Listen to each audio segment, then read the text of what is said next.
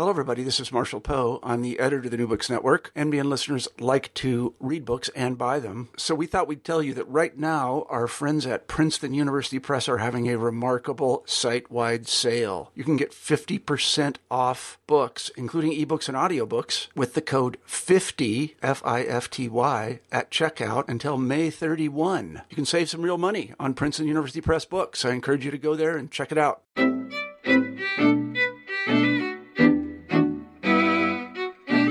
All right, welcome back to New Books in Jewish Studies. I'm your host, Max Kaiser. We have a great show for you today. With us, we have Amir Engel, a lecturer in the German department at the Hebrew University in Jerusalem. He's here to talk to us about his new book, Gershom Scholem, An Intellectual Biography, published in 2017 by the University of Chicago Press. Amir, thanks very much for joining us today. Thank you very much.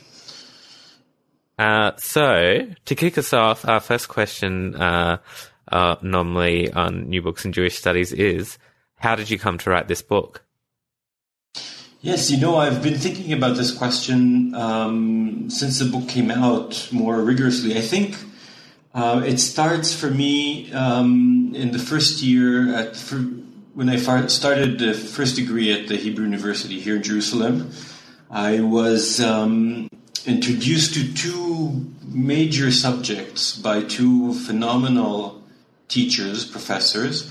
One was an introduction to Jewish thought, taught by Professor Yosef Dan, and the other one was an introduction to German culture, taught by Professor Christoph Schmidt. And in a way, life takes you in all kinds of strange turns and twists, and you don't quite know, but these are the two classes all the way back at the beginning of my studies that kind of caught my attention and made me feel that maybe knowledge is an opportunity. And I think these two classes are somehow deeply embedded in this book. Great. So the book is an intellectual biography of Gershom Scholem. Can you tell us about the dominant interpretations of the thought of Gershom Scholem over the past few decades, and how you situate your own study in relationship to this previous scholarship? Sure. So Gershom Scholem is an interesting and very unusual person, because he's not a philosopher, and he's not a literary. He didn't write literature, fiction. He was a scholar, and the question: how do you approach a scholar? And his scholarship is quite complex. It seems, however, that people who were interested in Gershom Scholem, and there is a lot of literature about Gershom Scholem and about his work, were interested predominantly in two main avenues of his thinking. First was his Zionism. So Gershom Scholem was a Zionist, and he immigrated to Israel, did Aliyah to Palestine in 923, and it's very clear from his early work that he was interested in Zionism and the political reestablishment of a Jewish state in Jewish commonwealth or a Jewish community.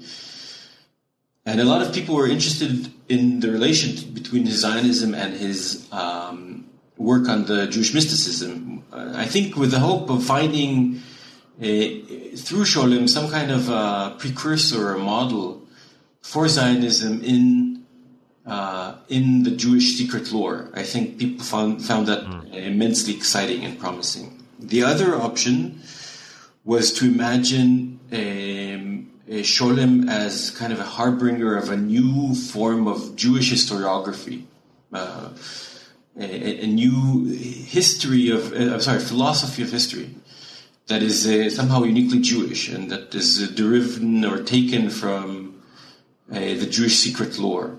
So the idea that maybe you could derive a philosophy of history from the Kabbalah, from Jewish mysticism, from ancient and obscure texts, I think was very compelling for scholars. And these are the two ways that Scholem was often read, most importantly by David Biel, who wrote a very influential book in Jewish studies and in and especially in this discussion of kind of Jewish and German intellectual history of the 20th century, called Gershom Scholem Counter History, Kabbalah and Counter History. And he made this argument that Scholem found somehow in the Kabbalah ideas and concepts about how to read history in somehow a Jewish way, in a subversive way. And he made a very strong case for this, and I think his interpretation was accepted and is still quite accepted across the board to this day.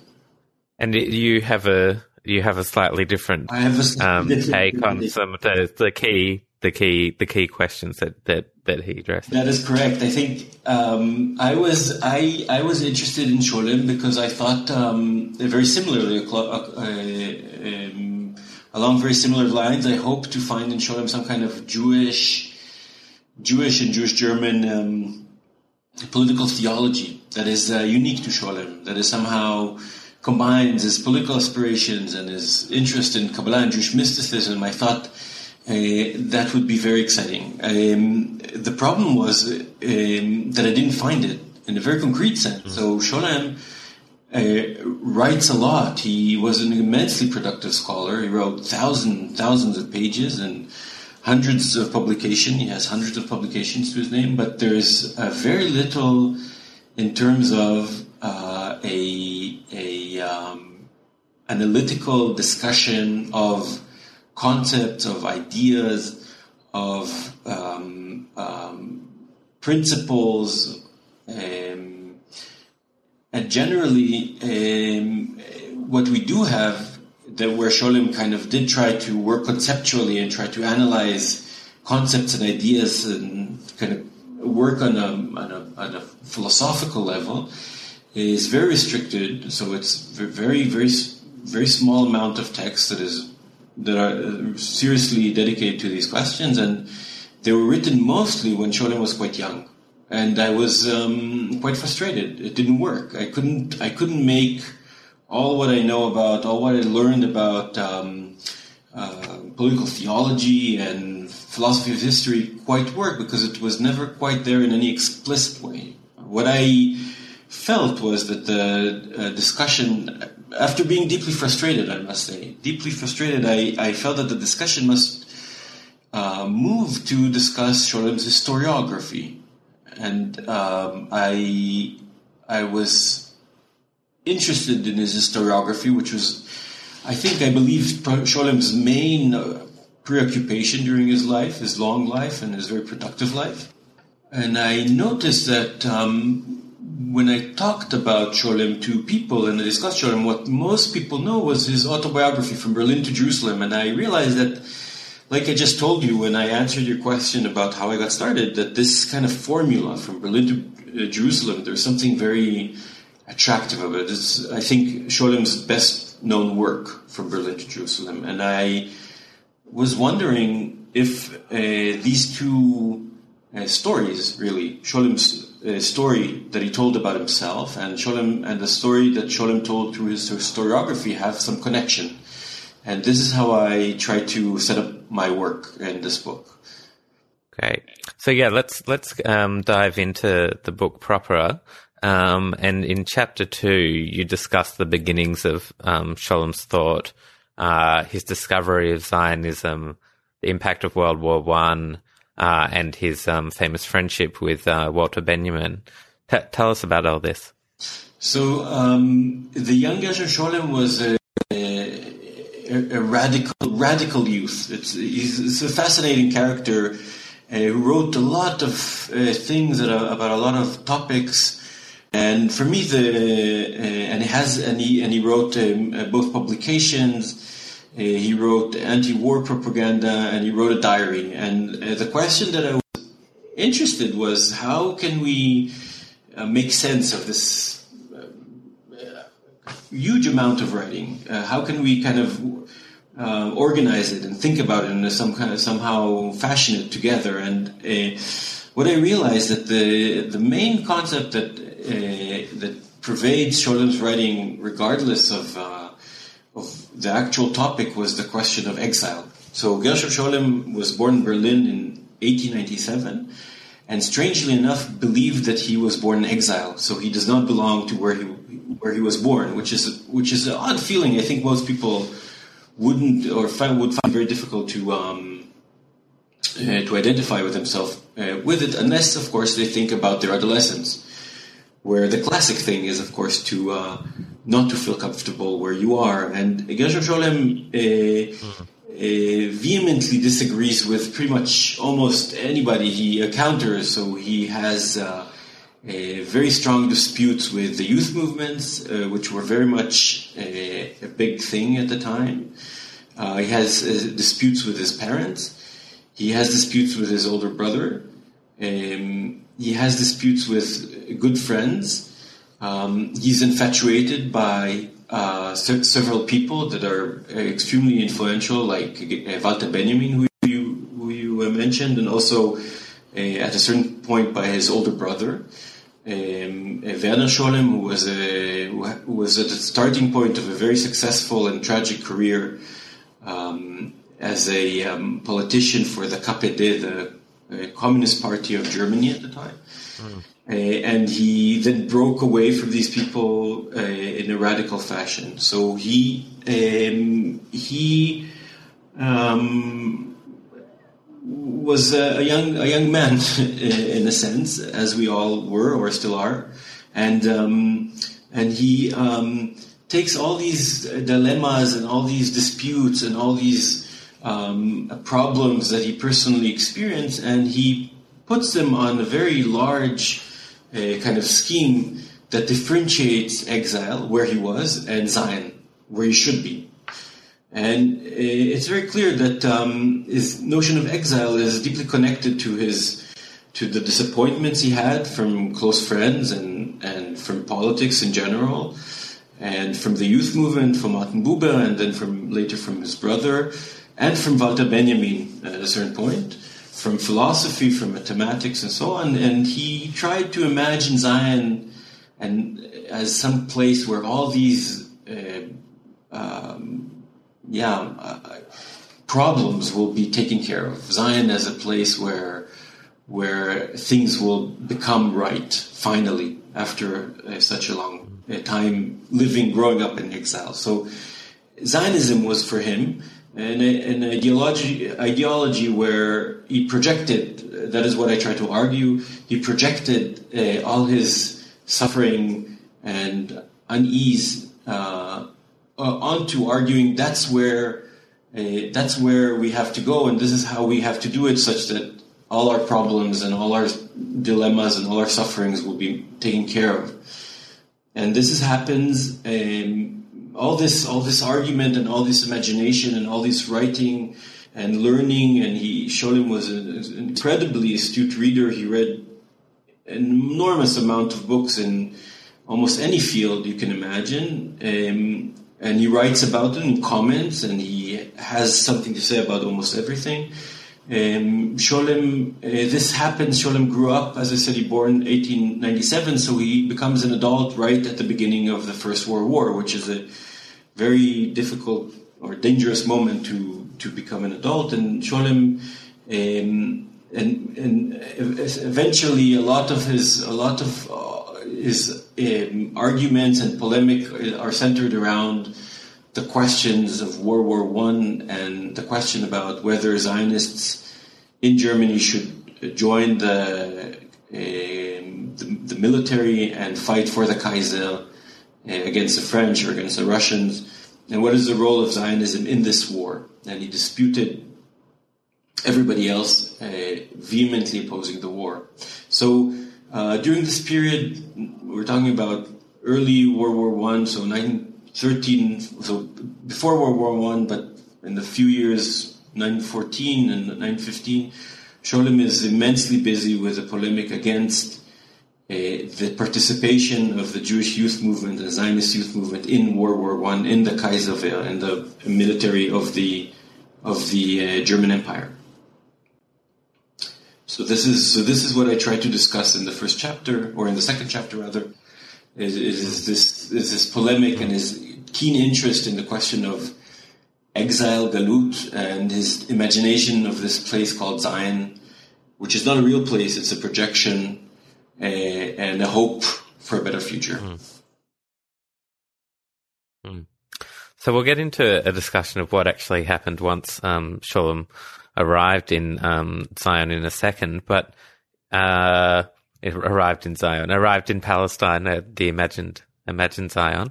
In chapter 3, though, you discuss his early engagement with the Kabbalah and Kabbalistic thought. Can you tell us a bit about what this? I realized once I finished writing the chapter, or as I was writing the chapter on exile, is that Sholem does write about exile quite a lot in his historiography, not only in his personal, what is called his bio writing, not only in his letters and his diaries. He also discusses extensively the myth of exile, which he finds in the writings of the very, very influential and important Kabbalist of the 16th century by the name of Isaac Luria, known as Ha'ari. And I was amazed when I realized that actually much of what he imagines when he's reading, when he's writing and discussing and describing the Kabbalah of Isaac Luria is very much in line with what he imagined as a young man arguing and fighting with other members of the Jewish youth movement in Berlin. So basically, it's a little complex, but Sholem recounts the Kabbalistic myth of Isaac Luria as a myth of exile. He argues this is a myth of exile, and he stipulates that according to the myth, there's a certain story, a story of creation. I'll recount it very quickly. I hope it's not too complex, but basically the idea is that in the beginning, God or the heavenly being poured light into vessels, and these vessels were supposed to help storing, holding, differentiating the divine light. But these vessels break, and with this break, most of the light retracts back, but some of it falls into the deepest part of creation. And what is drawn from this myth, according to Sholem, is that the Kabbalists believe that there is sparks of divine light hidden here on earth, so to speak, in the land, and humans, Jews, can retrieve this light, free it, and send it back. These sparks, these tiny little sparks of light, they can retrieve it and send it back to their source by doing good deeds, basically by following the halakha. Now, the interesting thing about this story is that Sholem believed and argued that Jews in the 16th, 17th century, after the expulsion of Spain, made a concrete ideological use of this myth. So they actually lived according to the notion. They actually imagined themselves freeing up sparks of divine light by following the Jewish halakha. Now, this is a little bit of a mental exercise, but if you imagine what Sholem describes in his historiography, if you imagine the kind of community that you would need that would seriously follow these concepts and ideas of the Orianic myth, what you will get is a community, a Gemeinschaft in the German sense, that is both completely devoted to the working of God and to the idea that you can free up divine sparks and redeem the world. However, is completely or almost completely free of hierarchy, because you do not need to be someone in order to free or to spark light. So there's something subversive, almost anarchistic about the society that is created through this notion of tikkun. And what I suddenly realized is that Sholem's idea about a anarchic Jewish society, which he imagined through this myth of the Ari, through this myth of exile, this Kabbalistic myth of exile, is actually very similar to what he propagated and what he believed in when he was arguing with the youth movement in 1914, 1915 he was arguing for the very same thing. He was thinking about a Gemeinschaft, a Jewish Gemeinschaft, which was Jewish but anarchic somehow. And I came to the conclusion that Scholem reads into the Luriani Kabbalah his own ideas of what redemption should mean, and these ideas were developed. He developed these very same ideas as a young man in the youth movements. So the first two chapters are devoted to the question of exile and returning home, so to speak. The first chapter in his own life, in Scholem's life, and the second chapter in his reading of the Luriani Kabbalah. So you then get to discussing Scholem's migration to Palestine and his engagement with Zionist politics there, where you suggest that he was disappointed by the reality of Zionism. Tell us a bit about this. This is kind of quite amazing, I think. So Scholem was talking and discussing and arguing over Zionism and the meaning of Zionism and the meaning of Zion. As a young man, believing that everything that is wrong in Berlin in exile will be made straight in Zion, strongly believing it. And then he actually does the actual act, the actual Zionist act, the ultimate Zionist act, which is doing Aliyah, what it's called, right? Immigrating to Palestine. 1923, after he finishes his doctorate degree in the University of Munich, he rejects a job offer in Berlin and leaves his family and immigrates to Jerusalem. And after all this, after imagining Zion for such a long time, there he is in the city of Zion, in the city that is called Zion, that is Jerusalem. And that is the point. Jerusalem and Zion he realizes very quickly, are very different places. Jerusalem is an earthly place. And if you've ever visited the city, or if anybody has ever been here, knows very well it's not perfect. I mean, there's many wonderful things you could say about the city, but it's not perfect. And it doesn't live up at all to the imagination and the hopes and the desires of the young, enthusiastic ideologue Gershom Scholem. And Scholem realizes very quickly Palestine in 923 is the Zionist movement living in Palestine in 923 called Hayeshuv, what is known as Hayeshuv. Hayeshuv is nothing like Scholem imagined. It's not a community, and there's not a Gemeinschaft, and it's not free. It's not believing. On the contrary, this is a place where people work very hard, sometimes buy up land, sometimes in ways that are not entirely honest, are trying to make all kinds of strange dealings with the British in order to advance their political positioning. And this, for Scholem, was an anathema. I couldn't believe that this is what Zionism should be.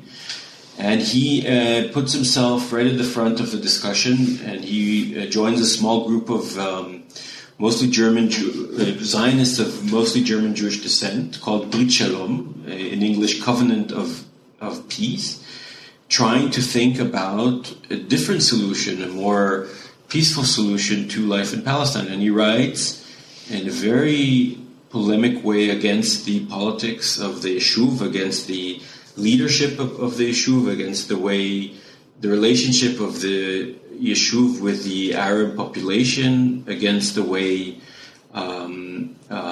against the provocations, what he believes are provocations that the Yeshuv is doing to provoke the Arab population into a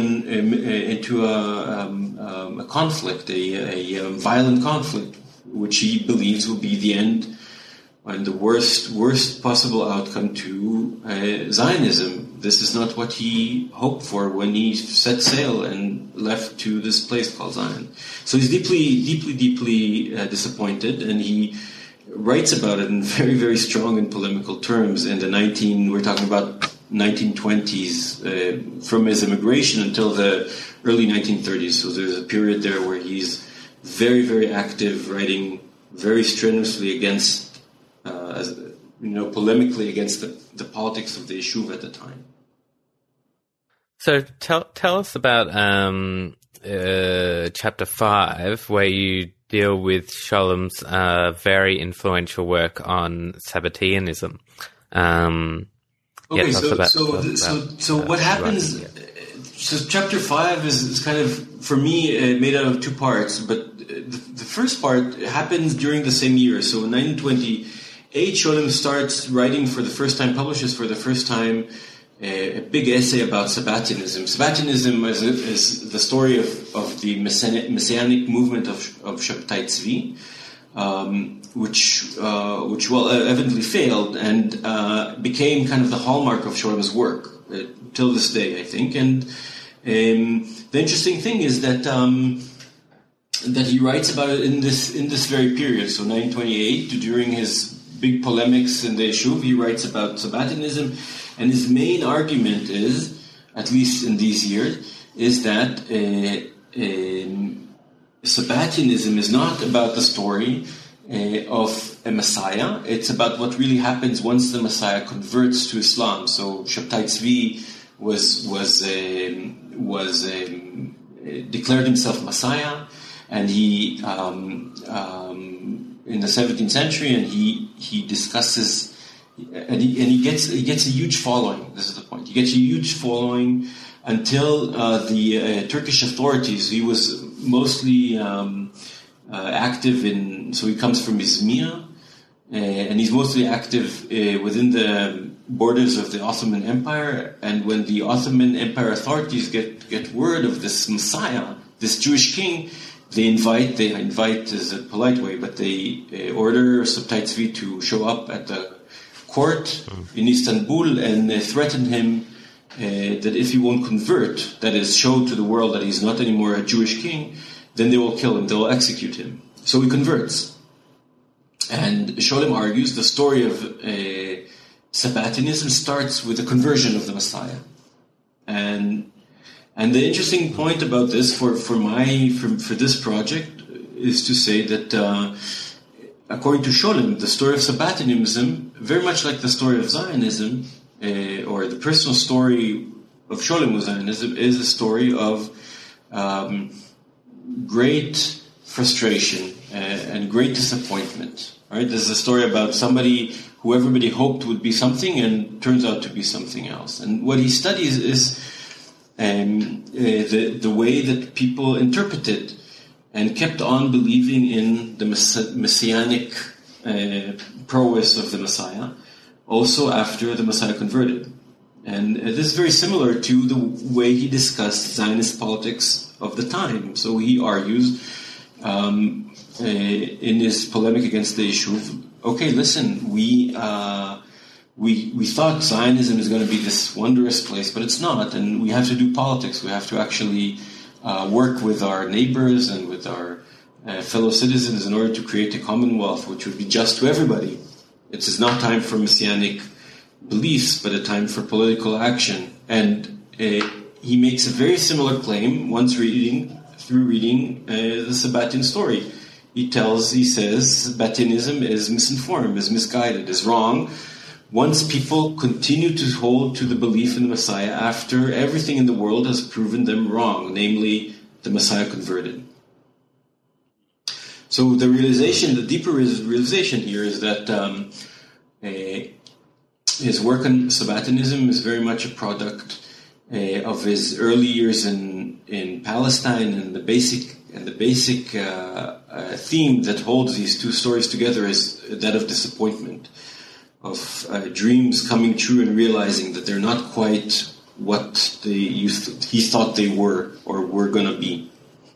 The title of chapter 6 is For the Love of Israel, the turn from the fringe to the mainstream of Zionist thinking. Tell us about this turn and Sholem's famous disagreements with Hannah Arendt, and also if you could tell us about sort of your conclusions about Gershom Sholem's life and interest. So very briefly, I would say the problem I was facing in the last chapter was this: how do we work out the fact that Sholem is known to us not only as a critic. So the early Sholem fought, so the very young Sholem fought with the youth movements in Berlin, and then he made Aliyah and had a very strong polemics with the Yeshuv. But a lot of people know him, especially outside of Israel, as a representative, maybe the most famous representative of Jewish Israeli academia in the world. And he was spoke always very highly of Israel and very carefully, and represented the mainstream of kind of Zionist thought, namely Israel is a safe haven for the Jews. Israel always wanted to make peace with the Arabs. Israel is an important asset for Jewish history.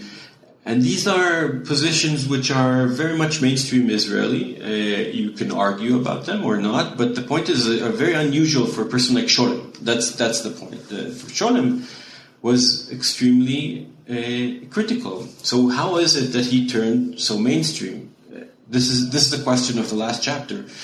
And it is a little difficult because Sholem never answers this question in writing. So Sholem was very polemical and very, very clear in his writing, but never quite says, okay, I kind of give up my Zionist dreams. Okay, I kind of realize that Israel is a safe haven for Jews. He never quite says it. He kind of retreats from the political sphere. He kind of leaves it for other people. So one of the ways to see the transformation is through his debate with Hannah Arendt, which is really very close to Sholem on a lot of levels. So she comes from very similar place, a very similar background, very similar education, are deeply concerned about Jewish questions, both of them, but take on decisive moment a very different position. And this is mostly and very strongly it is made very clear in the famous exchange between Sholem and Arendt around the Eichmann trial. So as I'm sure you know, Hannah Arendt writes a very polemical book after the Eichmann trial called The Banality of Evil. And she makes many, many people very angry, also Gershom Sholem. Gershom Sholem writes her a letter, which is very famous, where he blames her that she has no Ahavat Israel, that is the love of Israel. And this was debated a lot by scholars. What does this exactly mean? I think what it means is, and I'm not making some very controversial reading here, is basically that Sholem, writes Arendt, in the aftermath of the Holocaust and the aftermath of the Eichmann trial, he tells her that he agrees. He agrees. The questions that Arendt raises in her famous polemical books are very important questions. The question of Jewish collaboration with the Nazis and with the Jewish councils and the ghettos are burning questions. This is no question. This is a problem that we have to think about. However, Sholem writes, Arendt, it is impossible to write so polemically and so in such a unempathic and ununderstanding way. You can only write so angrily if you don't have Ahavat Israel. If you're somehow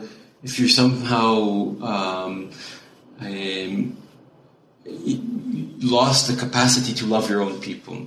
And I take it to say that after the Holocaust, Sholem believed that one must put the strong polemics aside and settle down on the pragmatics of Jewish existence and forget the great, grand dreams that he had about community and anarchy and Jewish life, and all this business is not any more relevant after what had happened in the Holocaust. And if you do not understand that, he basically writes Hannah Arendt, if you do not understand that the Holocaust has changed everything, then you do not have Ahavat Israel, you do not have the love of Israel. And so I take this to kind of be a symbol of Sholem's transformation after the Holocaust. And what I try to do in this chapter is to make Sholem's case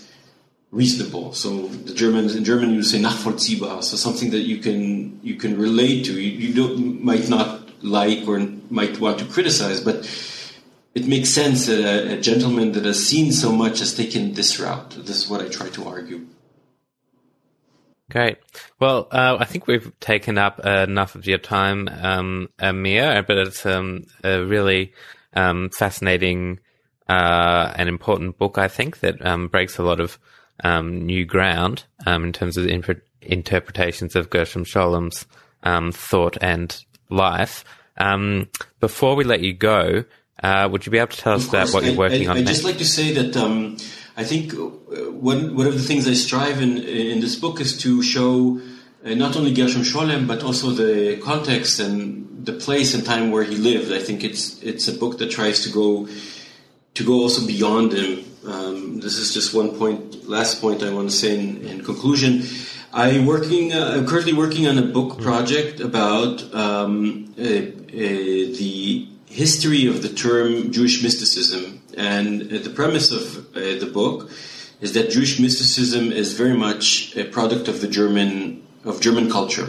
It is part of a German discourse. It comes from a German discourse about mysticism, about community, about art, about avant-garde existence, and it is given a very specific Jewish character through several thinkers. Some of them are very well known, like Gershom Scholem and Martin Buber, but some of them are less known and were active in the 1910s and 20s in Germany, and were very much deeply embedded in this discussion about mysticism in general. So this is what I'm working now. Fantastic. Well, we definitely hope to have you back on New Books in Jewish Studies again to talk about that project. So thanks again, Amir. And you've been listening to New Books in Jewish Studies with your host, Max Kaiser. And with us today, we had Amir Engel, a lecturer in the German department at the Hebrew University in Jerusalem. And he talked to us about his new book, Gershom Scholem, An Intellectual Biography, published in 2017 by the University of Chicago Press. Thanks for listening.